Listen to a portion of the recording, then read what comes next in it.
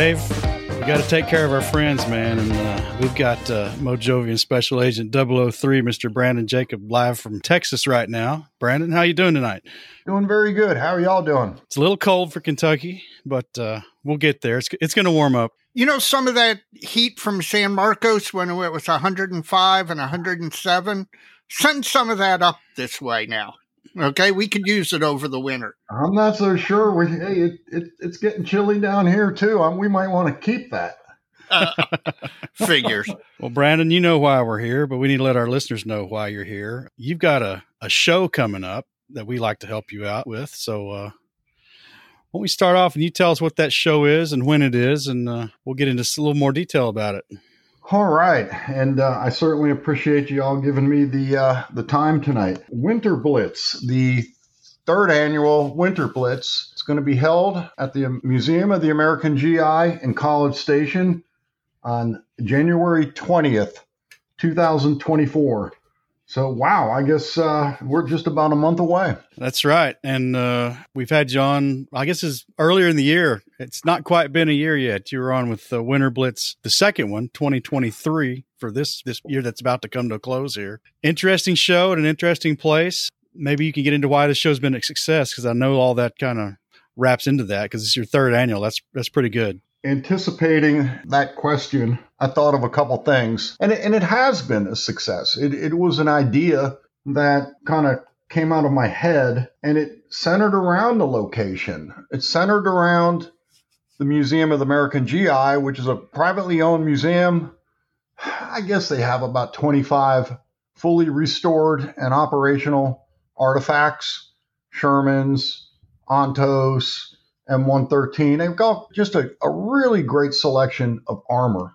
A couple of years ago, I thought, why don't we have a model show there? So I would say, when talking about success, it's certainly one reason. It's a cool location.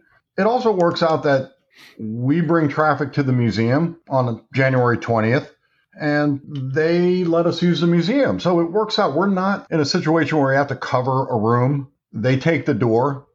And it works out well. I think the second thing why I would call our little show a success is timing. Here in Texas, our last show in the area is Austin, and that's early October. So by the time our show, Winter Blitz, rolls around, you're October, November, December, almost 4 months without a show. And I think that creates a pent-up desire to go to a show. Plus, here in Texas, the winters are not brutal in that it's not like a hassle to get out of your house at early in the morning and drive to College Station. And that's certainly a reason for success, because there's not much else to do on January 20th, right? I mean, yeah, it might not be 20 degrees, but it's not going to be 85 either. I assume the museum, this has got to be their biggest single day of attendance for the year. Not of the year. They actually hold 2 living history days. Oh, okay. One in November and one in March, where they actually take the tanks out and roll them around. And they're pretty big events. They're constantly doing other history events, but I would bet our model show is a pretty big day in January. Yeah. If anybody's thinking about starting a model show, just not in this area, please, right? I don't want to compete. We don't want to compete, but throughout the country, this is an indoor thing, right? Yeah, it might be cold getting there, but January 20th, if you think about it, it's now a couple weekends after Christmas, right? Everybody's starting to settle back in, and it falls before Super Bowl and Valentine's Day. And it's just kind of like a Kentucky Dave. You talk about the dark times in regards to modeling. Well, it's kind of like a dark time for what else is going on. Mm-hmm. I know you mentioned on the last episode, Chattanooga's doing a show, I think January 5th and 6th. Yeah. I mean, I'm surprised there's not more shows. I do think the limiting factor for a lot of the Northeast and Northwest is the chance that you'll get a blizzard and it will kill your attendance. Columbus, Ohio, famous for a show in February called BlizzardCon, and the reason it's called BlizzardCon is 1 year there was an actual literal blizzard that hit. Now, it didn't hit before the show, but it hit during the show. So everybody came and everybody was there, but getting home was a nightmare. I suspect that for big parts of the country, it's just a weather's a limiting factor. But y'all in Texas and Florida and southern Tennessee, the weather's probably not enough of a risk that you can't go ahead and do something like that. That's a good point. I mean, there is a risk, right? We have, just a few short years ago, and it was in February when we had that winter Armageddon or whatever they call it, where, we had incredibly cold weather for a week. That would have killed our show if that happened in January. So we have a slight risk. Again, we don't have to worry about 25 inches of snow, but there's always a risk when putting on a show, right? Sure. Another thing I think that makes it successful is our focus. When the idea came to mind, it was a model. Let's do a model show in the museum. Well, it turned out it started as an armor show. Rick Cotton, Eric Choi, myself, all the guys that have been instrumental in getting this thing off the ground are armor builders. And so we focused on armor and make it a special day for armor guys. And it's their day. And by starting with a singular focus and not trying to be all things to all people, I think we've been able to kind of keep it tight, if you will. Now, that doesn't mean one day Winter Blitz doesn't expand to airplanes and ships. Always going to be military, but I could see the day when there's military airplanes and military ships, but we'll have a basis, a foundation of a well-run show before we get into, the unknowns, if you will. Makes sense. And then final, and this is somewhat, I don't know, I guess we're pretty hardcore on this one. We want to keep this fun. I don't know if this is a statement. Y'all tell me if this is a common thing you hear, but one time at a show, I heard a guy say, hey, it really doesn't matter because none of this stuff is ever going to make it into the Smithsonian Institute anyways. It kind of like dawned on me. It's like again, I don't know if you've ever heard that before or not, but it just, in a way, it was like I stepped back and said, yeah, because we could sometimes as modelers take the stuff maybe a hair too serious, right? Now, that doesn't mean that we hold this contest and marginalize or dismiss the efforts that our contestants put into these models. It's just we try to make it where everybody leaves feeling good, and I think there's some reasons why. And we have the luxury to doing it. It's an armor show, so we don't have to try to cram in other things. And because of it, we've expanded categories. We have 24 main categories. We're not afraid to split either. And so we're not in a situation where somebody's going to work on a Sherman tank model and put it in a category where he's competing against 40 other Allied World War II 1/35th scale kits. We're going to start splitting that. And I think it works well for the judges and it works well for the contestants in that it's something that's the categories we keep it manageable. I mean, if it's going to go over like 12 models, we're going to try to figure out how to split it. And then finally, we're really trying to keep ahead of the trends. The first Winter Blitz was in 2022, and we had a larger than 1/32nd scale category in 2022. 1/16 scale's here to stay. It's not necessarily what I build, but the guys love it. And from the seat I sit in, they should be judged against other 1/16 scale or larger models. And we try to bring that, right? Like, here you go, here's your category, and you could compete in the right way. That being said, we don't have a 3D category this year, but we're going to see what happens with that one, because that's going to become something we need to pay attention to as well. Well, it's interesting. I mean, you guys are unaffiliated. You're not tied to any society, AMPS or IPMS for this show, so you can basically run it the way you see fit. And 3 years going, it seems to be working out for you. Yeah, and the unaffiliation is 100% not anti any one group. Every single one of us, Eric Choi, my good friend, he's the editor of Boresight magazine for AMPS. I mean, Rick Cotton, he's been in IPMS forever. We're all, IPMS and AMPS members. The unaffiliation really happened because of the proximity. We put together this show in College Station. None of us live in College Station. It was almost like this grudge match, right? Like neutral turf, and bring your model to College Station. And by the way, that's another success. College Station is within 3-hour drive of about 20 million people, right? Austin, San Antonio, Dallas, Fort Worth, and Houston. And it opens up the opportunity for people to drive, but maybe they don't have to drive as far if they were going from, say, Austin to Houston. So now what kind of growth did you experience from your first show in 2022 to the show you did in 2023 as far as number of models entered? Let me think if I can remember the statistics. Just rough numbers. Round numbers, 100 more entries. Okay. Not a huge increase in contestants, but it was certainly better.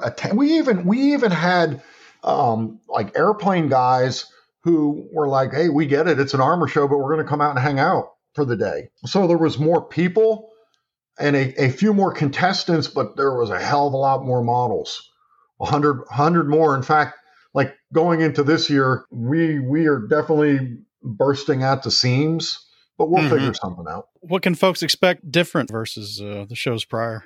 There's a couple things. We haven't manipulated the main categories too much. We've added a few. We're going to be at 24, and again, it's basically on what we think we would split anyways. We had one category, 148th scale armor. This year, it's Axis and Allied. So we could start off by splitting things. One of the big changes, because we did the award call everybody up thing last year, and that just doesn't work.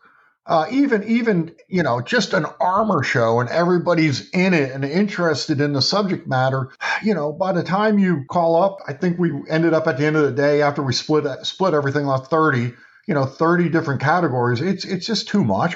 Part of our mantra with Winter Blitz is we're going to get you out early because we know none of us live in College Station.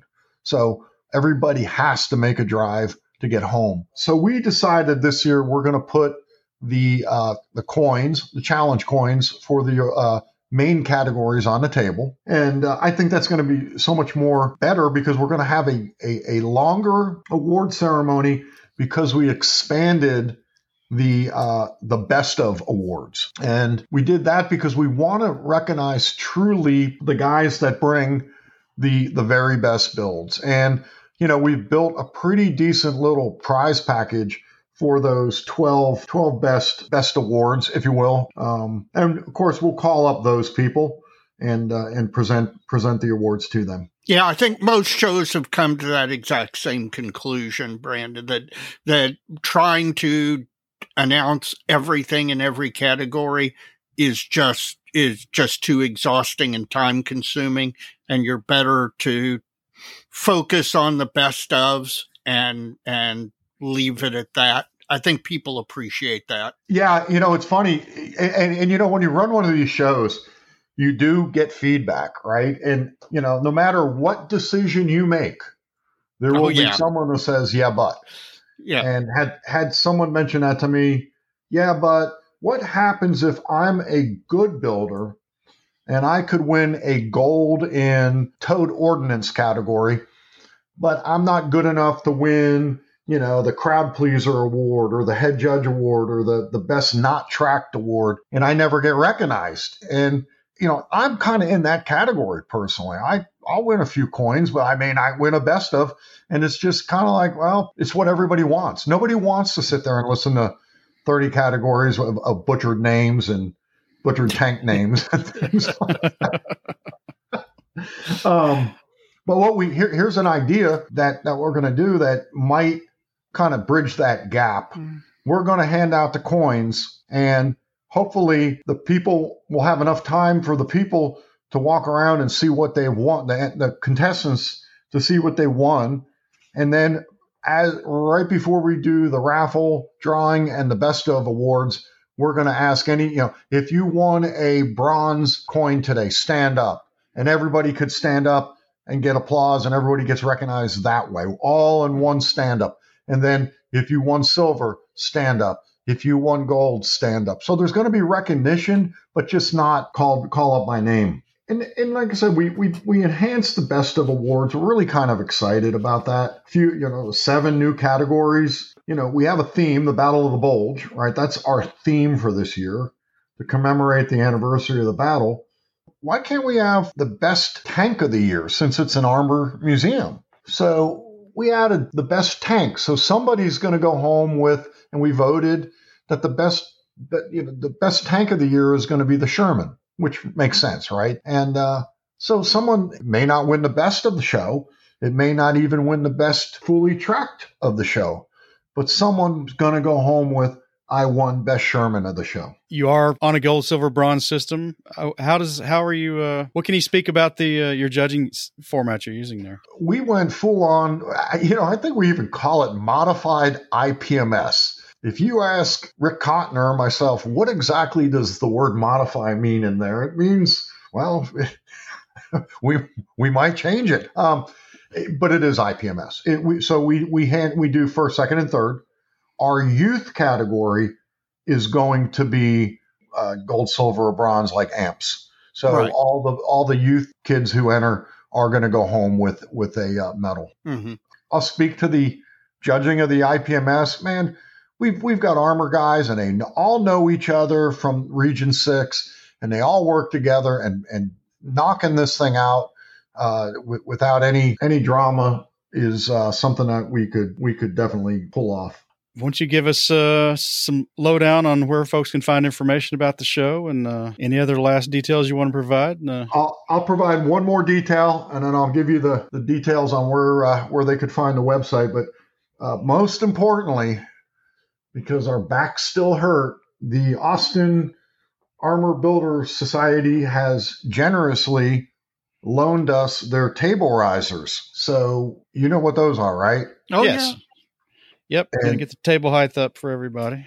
So our old backs are not going to have to bend nearly as far.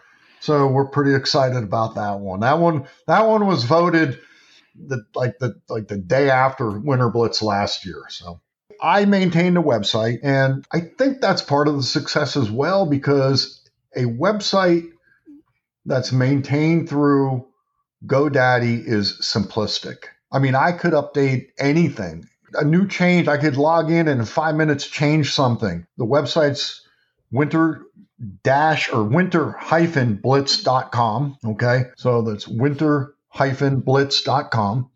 And anything you need to know about the show, including contact, how do you reach out if you have a question, is on that website. It's incredible. And by the way, also for the listeners, I've added a gallery of 2022 and through 2023, some of the entries. So you could go back and see what was entered in the past. So it's a little more than just a simple splash, here's a date, come to our show. It's a little more interactive. Well, Brandon, we wish you all the success with Winter Blitz 2024. It's our pleasure to promote it, and thanks for providing the link back to our website and the podcast. All right. And you guys, by the way, as a thank you for letting me come on, you are sponsoring, and I'm acknowledging your generosity by sponsoring the best paint scheme / best camouflage, best of awards. So thank you. Well, thank you for that. Thank you. And I will certainly do my best to promote this podcast. Well, thanks. Take it easy, man. We'll see you sometime soon. All right. Thank you.